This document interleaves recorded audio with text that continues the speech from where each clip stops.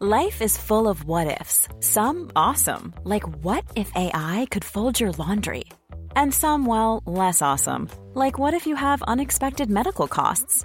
United Healthcare can help get you covered with Health Protector Guard fixed indemnity insurance plans. They supplement your primary plan to help you manage out-of-pocket costs. No deductibles, no enrollment periods, and especially no more what-ifs. Visit uh1.com to find the Health Protector Guard plan for you.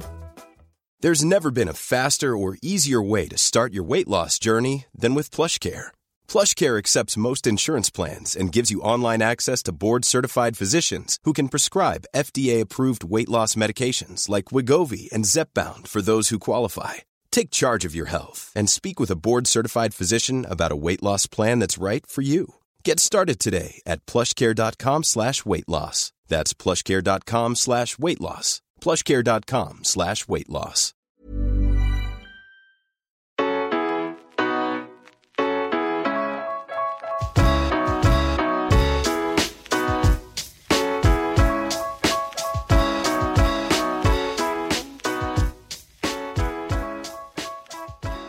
Welcome along to the Rocky Road Rewind. I'm Kevin Byrne, and today I am joined by one of the most entertaining and big-hitting Irish boxers of all time, Darren the Raging Bull Corbett. Welcome to the show, Darren. Thank you, Kevin. How are you keeping? Are you well? Yeah, not too bad. You know, it's hard in the middle of a pandemic, but, you know, you just got to get on with it. Yeah. Are you still involved in boxing, I suppose, before everything kind of went tits up last year, or what? Yeah, I was involved in an amateur club, Sacred Heart, you know, but everything's closed down now, you know, so, you know, it's hard on kids, it's hard on other people, it's hard on parents, you know, but it was giving the parents a break too, but, you know, you're keeping fit and you're learning kids who people put it into you, and I'd say I learned to be a boxer, you know, my dad and Eamon McGuire, and you know, they put it into me, so why not give it back? Yeah, absolutely. Your dad was involved in Sacred Heart when you were a child, and your brothers boxed, and you went into it quite naturally. Is that correct? Well, my dad was a trainer around the Sacred Heart, you know. My other brother Eamon, he was Irish champion 3 times, you know, and then I have a nephew, he's Irish champion 3 or 4 times, and silver medalist in the World Juniors and all, you know. So it was always kind of written in the stars that you'd enter boxing. What was it like growing up in the Bone area of Belfast? Can you tell us what that area was like for those of us who maybe from Dublin or different parts of the country you've never been? Yeah, well, no, it's hard because, you know, the Bone, it's in a Catholic area, and we were surrounded by Protestants, you know, but, you know, it was hard. You weren't allowed to go down one road, you weren't allowed to go down this road and whatever, but, you know, we had a rough upbringing, you know, so my dad kept us away from all politics and that, you know. Why did your dad keep you away from politics? Was he just wanted you to focus on sports? He was a sportsman himself, or? Yeah, well, he was in the boxing, you know, and he had me.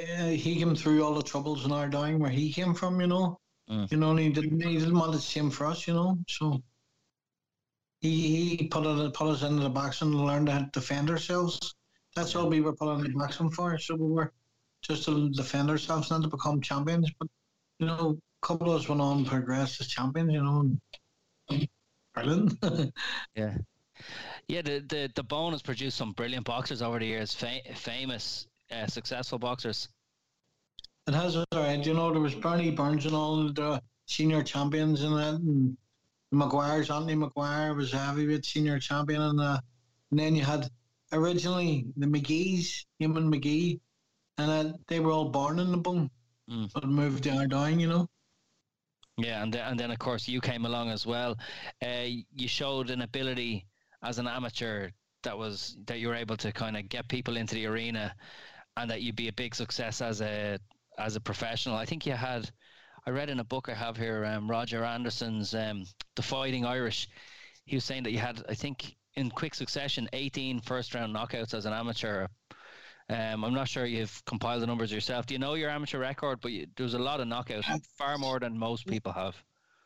Can't really remember, but I remember the only Irish title I ever won as amateur was in the seniors, and I hadn't trained in 4 years. I was seeing a guy called I can't really remember, but I knocked every Irish title. I knocked them all out in the first round. Yeah, that's great. It doesn't happen. Yeah, it was the quarterfinals, the semi-finals, and the final. I stopped them all in the first round. So this was that the intention, or was that just what happened? It just happened. He's going to try and hurt me, so I've got to get in there first. Yeah. That's I even remember when I won George Douglas was the Irish senior champion, but even seeing the quarterfinal and semi-final the seniors, I'd knocked him out in the first round. But he was drinking, smoking, not being a good boy, but I just went. I seen it, the seniors, the Ulster seniors, and I said to him, my father, I said, I beat them, and he says, well, go on. A week later, I fought in the seniors and had, I think the first one was Leo Capper, and Donald everyone, and then I fought Douglas in the final. I stopped him. I won the seniors, but I wasn't training, wasn't doing right, but if it had been on top of the game, man, I get it, knocked them out, Yeah, of course. There was a guy, there was an opponent, Willie Clyde. I think his gum shield ended up on one side of the ring and his teeth on the other. That was the Ulster seniors, but Willie Clyde, you said that. Willie Clyde was the quarterfinals of the national seniors in the stadium, and knocked him out in the first round. I stopped him in the first round, but in the seniors and Ulster seniors, his teeth was landing in the middle of the ring. The gum shield was the other side. It's laughable now, but Yeah. We're all going, he's dead. I was worried, he was sort of trying to hurt me. Yeah, of course. It's just a step down from kill or be killed. I suppose you go to the US and you have a knockout. You knock out the USA #1, a guy called Ike Green, and that really captures attention. Who was he? Where did you fight him? Philadelphia, the home of boxing in America. Philadelphia is the home of boxing in America, and I went out there, and they were signing this guy, Joe Fraser was signing him. Yeah, it was his last amateur fight. He was signing a contract. He was getting $50,000 or something, the same with Fraser, and a guy called Mike Doyle, and then I went out and stopped Applecock. And I remember I came out, and he hit me. I seen three of them, and I remember people saying to me, hit the one in the middle, But I came out after the first round. I got and I touched gloves with him, and and it's me being a character, I was having a laugh, like I wasn't even training, I came out and touched gloves, and the referee says, you don't touch gloves till the last round. I says it is for him.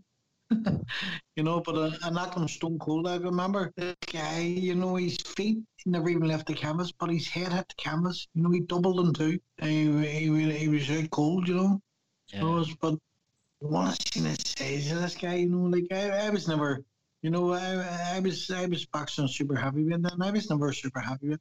My natural weight was light heavy, Yeah, even my last title as a pro, I went as a light heavy, But to say these guys, but they took me away and they offered me to turn pro to train with Fraser and a guy called Mike Doyle, the management and all that stuff.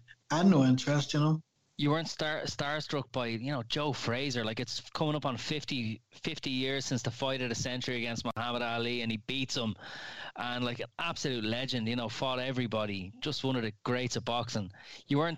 That would turn most people's heads, to get to work alongside Smoking Joe. For you, it wasn't happening. It was at the start, and then I remember, we just finished the fight. The next day, they were taking you till the Philadelphia Stadium to watch the Atlanta Braves. I think it was Atlanta Braves in the baseball. Now we were in the Lord Mayor's box and everything was free. Drink was free, everything, And these people tried to take me away to have a meeting. When they took me out to side to have a meeting with Joe Fraser and Marvis Fraser, guy called Mike Doyle, and they were gonna, they were giving you no money, that was the thing, but they were gonna give you a flat, they were gonna give you a car and a job in one of the guy Mike Doyle's bar to stay and turn professional with Emmons, Yeah. I just didn't do it. Yeah. Jerry's story was trying to talk me out of it, Is it true as well that Donald Trump was at the fight in Philadelphia and saw you, took a shine, and was part of the kind of deal to turn you pro? So you would have been promoted by Donald Trump.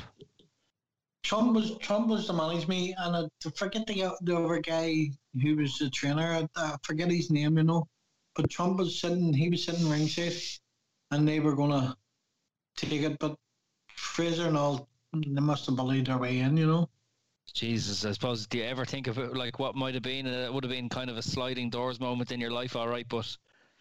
Yeah, but, they dangled the card in front of me, and they said to me, no matter what, if you don't become world champion, we'll make you a millionaire. Because you want to see, I remember the night in Philadelphia, everybody, it was 5 each. It was 5 each too, so it was, and nobody was getting near any of the other fighters, but I couldn't get out of it. See, coming out of the ring, it was like, kids are offering you autographs and saying this, and people coming up and wanting to shake your hand, because apparently this guy Green was a big, massive, puncher and around Philadelphia, So when you slay the dragon, yeah, everyone wants to know who the new kid in town is, like.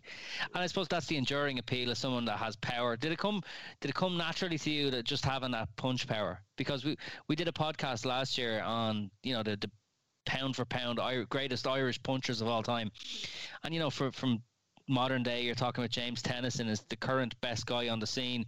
A couple of years ago, Andy Lee, he was knocking guys out at an elite level. And before that, then you're going back to like Neil Sinclair and Darren Corbett. Did it come naturally to you, or is it something you learned, or because I suppose you're in a boxing club from a young age?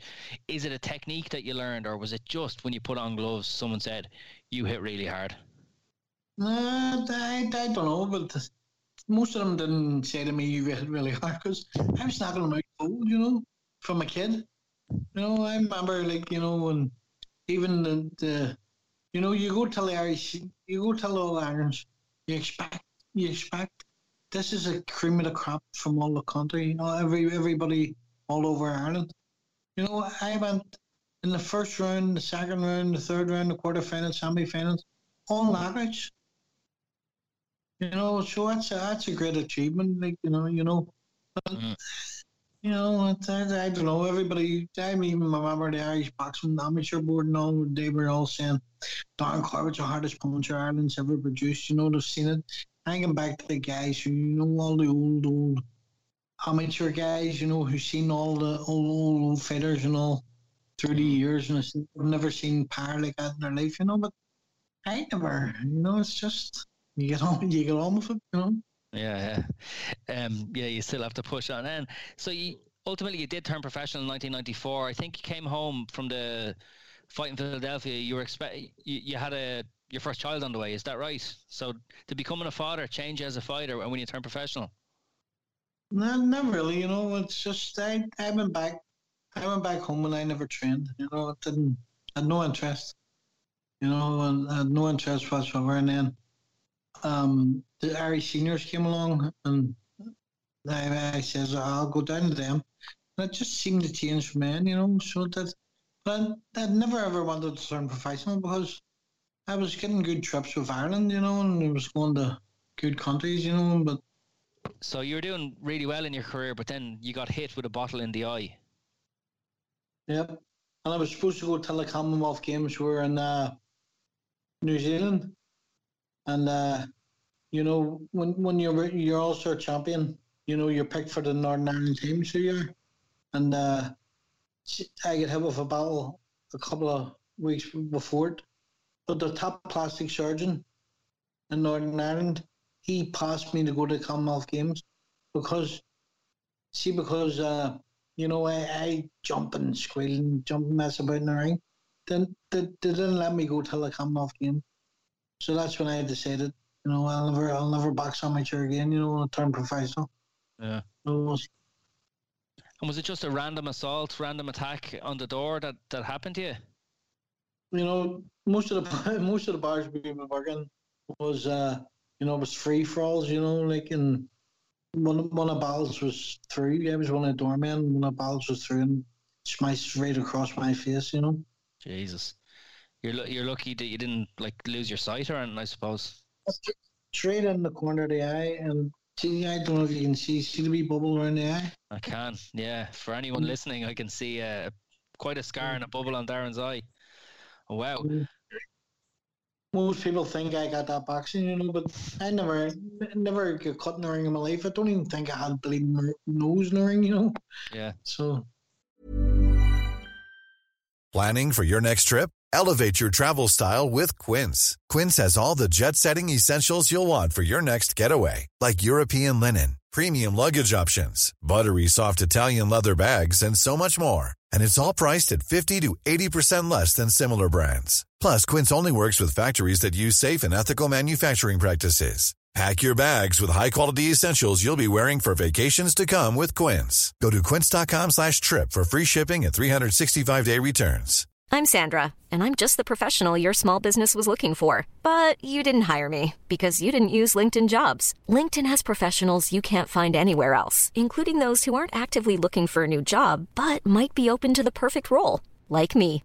In a given month, over 70% of LinkedIn users don't visit other leading job sites. So if you're not looking on LinkedIn, you'll miss out on great candidates like Sandra. Start hiring professionals like a professional. Post your free job on linkedin.com/people today. Take a bottle to stop you. So you turned professional in 1994, and you started, like, everything was looking good. You started picking up a string of wins, but your activity level in 1997 at this stage is really strong. So you've beaten, I think, Ray Kane. Kane is 96, but then you're quickly fighting even more in 97. You have the derby with Noel McGee, also from Belfast. Yeah, that's what I'm saying. McGee's, you know, we were the bone and Ardoyne. Well, see, when we were kids, you know, as a kid, you couldn't walk in the Ardoyne. You had to go with your mates for a haircut, you know, because you'd have had a gang on you, you know what I mean? But McGee's trained in the same amateur club as us, you know, and Noel McGee was the senior champion when I was just a junior or a youth. And I remember, you know, looking up to him and him bringing his, you know, the Irish Cup and all, you know, up till in the gym when you were a kid and all, you know. I didn't really want to fight him, but, you know, I remember all these wee leaflets coming through the door where I lived. And a photo of Noel McGee with his boxing, his Commonwealth belt on. Let's get it on down, and there's nowhere to run, nowhere to hide. You know, I think McGee was the easiest fight I ever had. Yeah, you weren't exactly afraid. No, you know, 2 rounds. I could have given him in the first round, but, you know, it was easy, like, you know, and just, you know. Yeah. Well, you know, when you had that sort of power and you could close the distance, it's like there's another, I suppose, Belfast duo that were training in the same amateur club, like Hughie Russell and Davy Larmer. Kind of the same deal. Like, he was coming up, a young guy looking up to Davy, and eventually fights him and beats him, you know. No, I think they were the same pro gym. Just, I think Hugh Russell boxed in the Holy Family, and Davy Larmer boxed in the Midlands Club, you know. Yes, he came over for sparring, wasn't it? Yeah, I just finished the great book about them.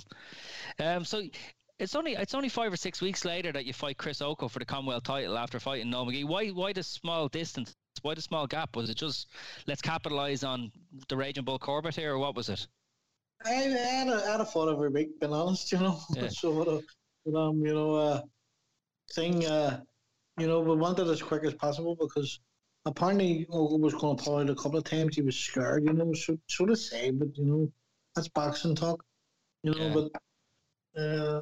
But he's I remember Waterfront Hall. I remember standing face to face with him, you know, the weigh-in, and I knew I hadn't made it the weigh-in, you know. I knew, but he was a big man, you know. And I remember him coming in the ring, and even his music, you know, was scary. I remember they were taking his robe off, and they were going. Everybody was going, no, he's going to get killed here. He's going to get killed here. And I remember, see the first half of the first the first round, the first or second round. I remember I was going to myself, this guy can hit, you know. Yeah. And then all of a sudden, his punches were getting easier. So he was trying to keep me over the jab, but there was no chance he was keeping me away. I was in form on it, you know. Yeah, that was a good one. Did I suppose you would have looked kind of physically different. I know you'd come down the weights from beginning as, I suppose, heavyweight, and now you're fighting a cruiserweight, and you're in pretty good shape for the Oko fight. I suppose you're probably feeling as good as you felt as a professional. But did it get in your nerves, kind of the stuff that even your own promoter would say, or just about the weight you carry at the time? People would say it became almost like a calling card or whatever, like, oh, Darren Corbett doesn't look like, he doesn't look as in good shape as maybe a Chris Oko, but you knew you were a better fighter and a better puncher.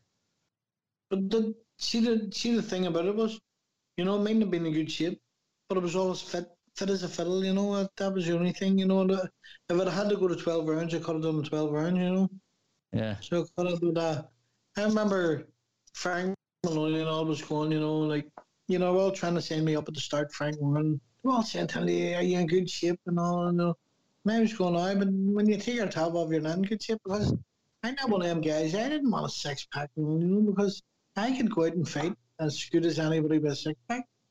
Yeah, absolutely, yeah. Because even in the modern day, there's fighters that don't exactly look like, Joe Bugner or whatever, but even Tyson Fury has shown up a couple of times with a few pounds on him. And then we saw, the great one, Anthony Joshua, being taken down by Andy Ruiz Jr., who kind of had a few extra pounds on him, A wee fat Mexican.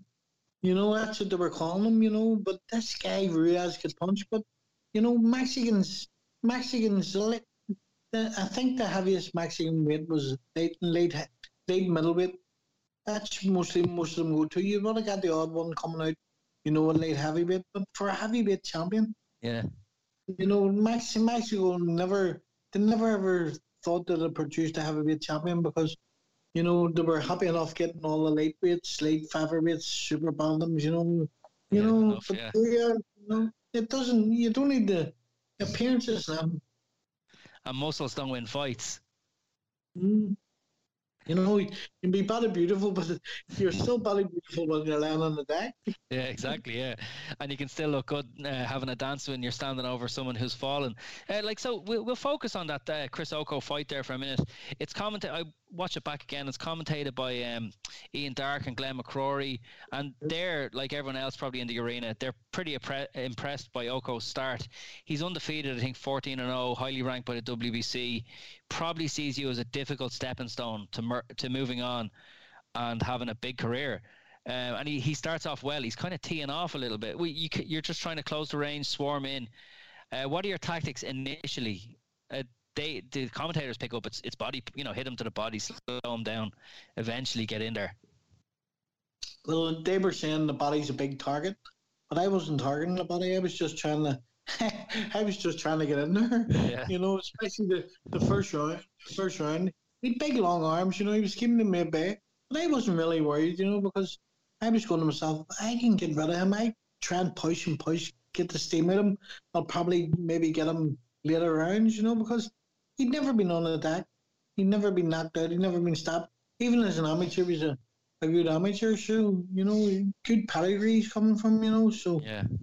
I don't know, when you hear about the corner work and all that, the corner work never told me what to do, I just done my own thing, And the lads on commentary as well, they note during the first round, as the action is just slightly heating up, they say, and Corbett's gotten himself into brilliant shape. He's gone off alone by the seaside, as Barry McGuigan used to do, and Dave Boy McCauley. Where did you go? What were your preparations for the fight? Where had you been?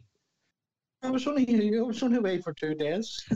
I was down in a wee place with Jerry Story had. It was just it wasn't even, it was a press was hounding me, I was just getting away for the day or two before the fight. I stayed in the house. You're hardly off in the Shetland Islands for some sort of weird training camp.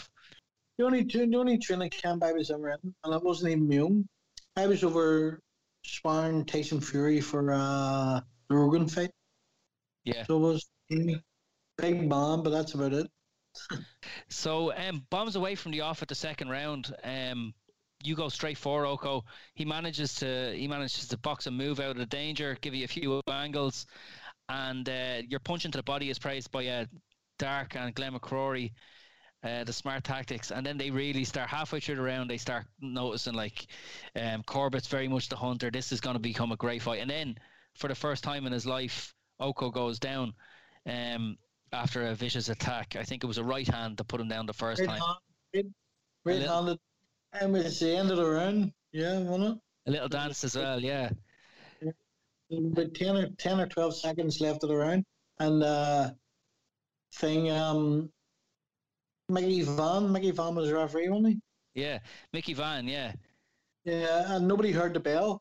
So I remember all the crowd jumping in, everybody thought the fight was over. My dad was in first, per usual, and they got me disqualified, But, nobody heard the bell, so I had to go out and do it all over again, and much it did, Yeah, so you were dancing in the ring. Like, I think Barry Hearn's in the ring, your dad's in the ring.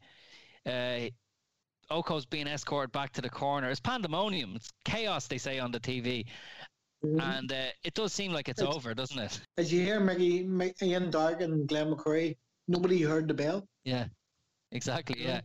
And so I don't know how somehow Mickey Van keeps a lid on it. Like, how did you go from being lifted in the air, celebrating, to sit down on your stool quick? There's more to go in this. Like, do you remember, I know it's a long time ago now, do you remember suddenly having to reset your thinking on this, your mental game?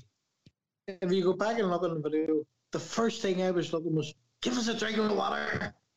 Yeah. And I just remembered, I just have to go out and do it all over again. So focus right away, Yeah, lucky you didn't have enough time to break out the champagne, I suppose.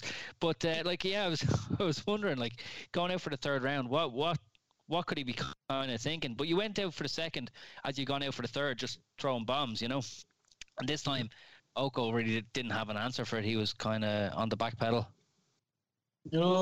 Every time I remember, every time I whacked him till the body, the first round, the second round, I was whacking him till the body. I can hear him. I knew it was hurting him really, really up inside. But then I switched from there till about half a minute to go till the second round. I switched from my body till the head. And that's when he went down. I think he went down on the ropes, didn't he? Yeah, coming towards, against the ropes, and then fell onto the canvas. Yeah, he was really hurt, wasn't he? Like, you're celebrating. Obviously, you've won the Commonwealth title, and it's a big night for you, and a big night for Belfast boxing as well. And obviously, we don't know. You don't know at the time he's injured. Just a concussion. He's okay afterwards. But what was the feeling like? The joy.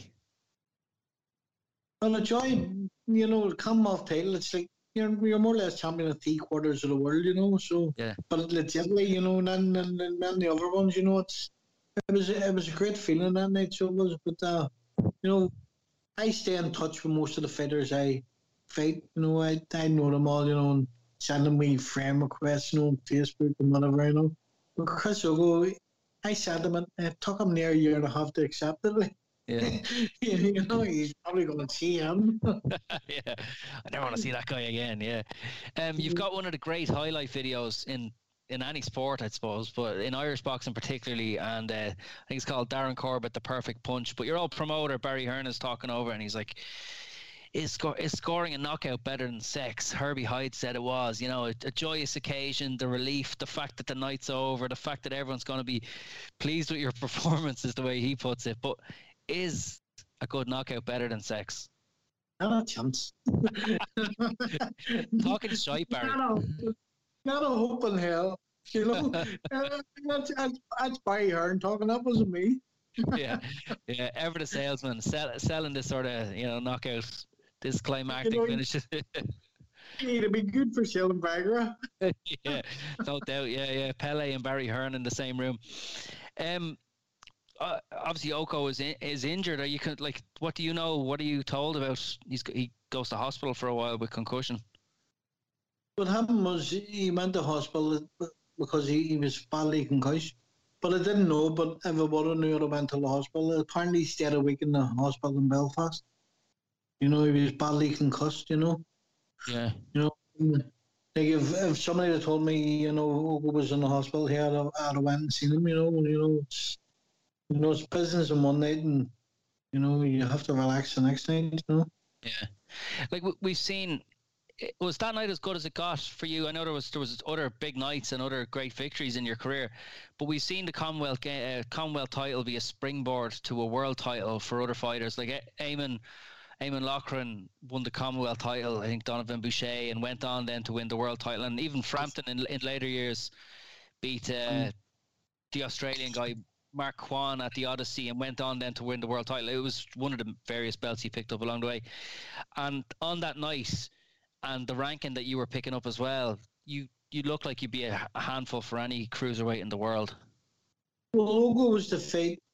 The winner of this, well, not the winner, Ogo, he was highly ranked, you know. He was the fate Axel Mwamba for the WBC cruiserweight title after this.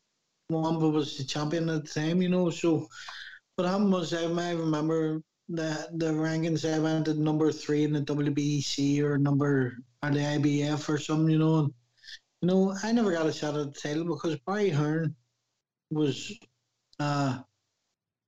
just letting me go ahead and defend my title. You know, you know what? Even when Ray Kane, you know, I wanted to go before straight after the Ray Kane fight anyway. But he was happy enough with letting me fill the halls because I remember Eamon Loughran was world champion and he was in the Ulster Hall and he only sold 60 tickets. You know, should have put me on the bill and it was to sell it the next day. You know, so he was happy enough. You know, he was getting the TV money and he was getting everything else, and I was getting nothing. You know, yeah. So that's life, and you know, it's a hard game. You know, walked away out of boxing with nothing. Like, you know, you didn't have anything to show for that at the end of your career. No, I never made no money in boxing. You know, not a wiser. It's a story as old as time for boxers, isn't it? Really, most do. Like 95% probably walk away with nothing, like but memories or a reputation or friends, or you know. I've good memories and a couple of belts, you know. Like you can never take them away from you. But you know, when people see you in an HV car and you must have some way. You know, people don't understand. I've got none. Yeah. You know, I work every day. Well, not at the minute, you know, but people used to say to me, why are you backing the doors, you know, and why are you doing this here, you know, and last week's job was a barman there, and, you know, people can't understand you're working, you should be owning the bar, and, you know, so that's life, in it, you know.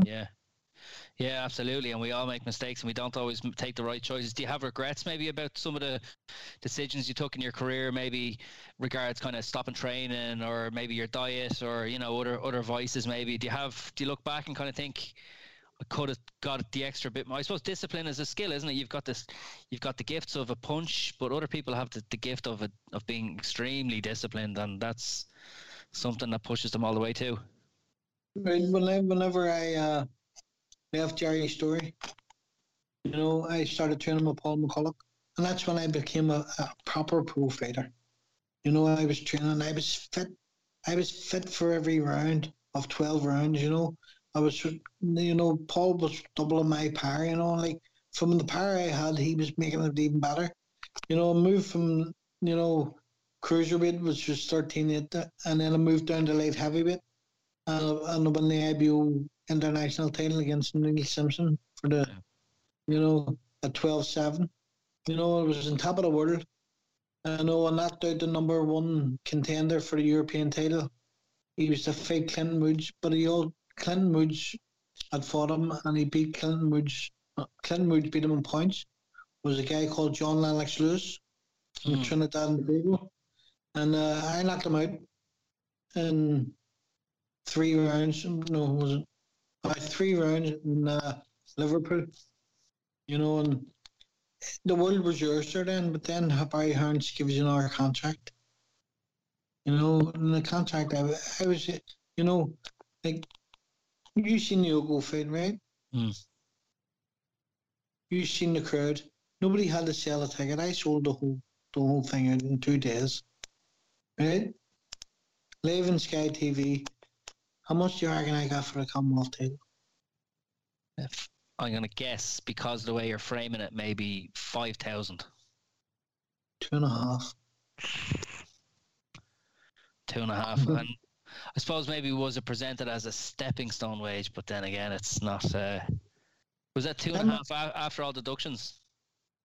No, 2.5, and then I had to pay out the trainer. I was 10% and everything, you know. Yeah. But then I remember Jim Rack was telling me about what he was getting free. I said, I was going, are you serious? You know, so I can't say it, like, but, you know, couldn't believe it, you know. How do you think you would have got on against those guys? Your Johnny Nelsons, Chris Eubank when he was up at cruiserweight, Carl Thompson? No, you know, the thing about it is I was, in my mind, I was destined to be world champion, you know, and whoever stood in the way would have, you know, I had to beat them. Yeah. No doubt about it, like, you know. Eubank wouldn't have counted, you know, he couldn't understand, you know. He was only a super middleweight really, you know, super middleweight, you know, coming up to cruiserweight. And he gave Thompson a great fight, but he couldn't handle the power out of him, you know. Yeah. Yeah, it would have been intriguing to see it, all right, yeah. I think he probably had his fill of the Irish at that stage anyway.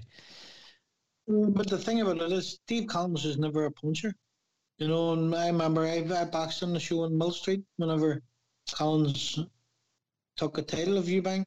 I remember Eubank didn't even want to fight. He was scared of he'd been beaten the mind before it anyway.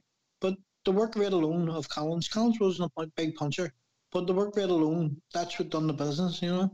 Yeah, it was one of the all-time great, you know, hype jobs, or not, you know, just spook jobs, wasn't it? He just had him in the palm of his hand with the hypnosis story. You know the old story. You know the old saying. I've never seen a black man turn white. You know, I swear to God, she in the hotel. She right up until about 9 o'clock the night before. The fight was on, the fight was off, the fight was on, the fight was off. You know, Yeah. You know, and think Darren was giving them more money to keep the fight on. You know. Yeah. You're just hoping it stays on because you're going to lose your wages. That wouldn't have made a difference anyway. I was getting more doing doors, so it was, you know, it's a nightmare. Did you had a couple of hiatuses, like you between 2010, 2012, you've 2 years off, you've kind of between 2004 and 2008, you've almost 4 years off. Did you consider at those times, had you packed it in, and then were they comebacks, or were you always kind of thinking? It was for a couple of pounds, I mean.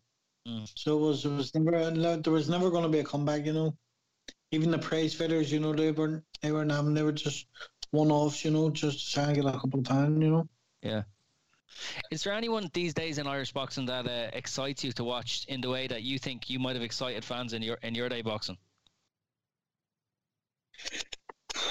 Frampton was exciting, you know, but I can't see anybody coming through now at the minute, like, you know. And young Tennyson, he's a great puncher, like, you know, but it's excitement. It's a crowd. If you can't get the crowd, you can't get. That's what it's all about. It's about the crowd. You know, it's about pumps, like, as a promoter says, you know, it's about putting bums in seats. Yeah. You know, and Don King said that a few times, you know. He said it about Tyson, it's about putting bums in seats, you know. You know, you have to have that. It's not even the power. It's the charisma. And I had that bit of charisma doing wee dances and stupid jigs, and you know, that's life, you know. Yeah. Well, I hope you're still dancing these days around the gym or the kitchen or whatever, wherever you are, or behind the bar, whenever you get a bit of work in. But I'm sure you still are. Once you get those jigs in your feet, you don't lose them. You know, jigs me around the kitchen, get that dinner, mate. Yeah, fair enough. Well, look, Darren, get that dinner, mate. I'll leave you there, and thanks very much for joining us this week on the Rocky Road Rewind. It's been great. Okay, good man, thank you.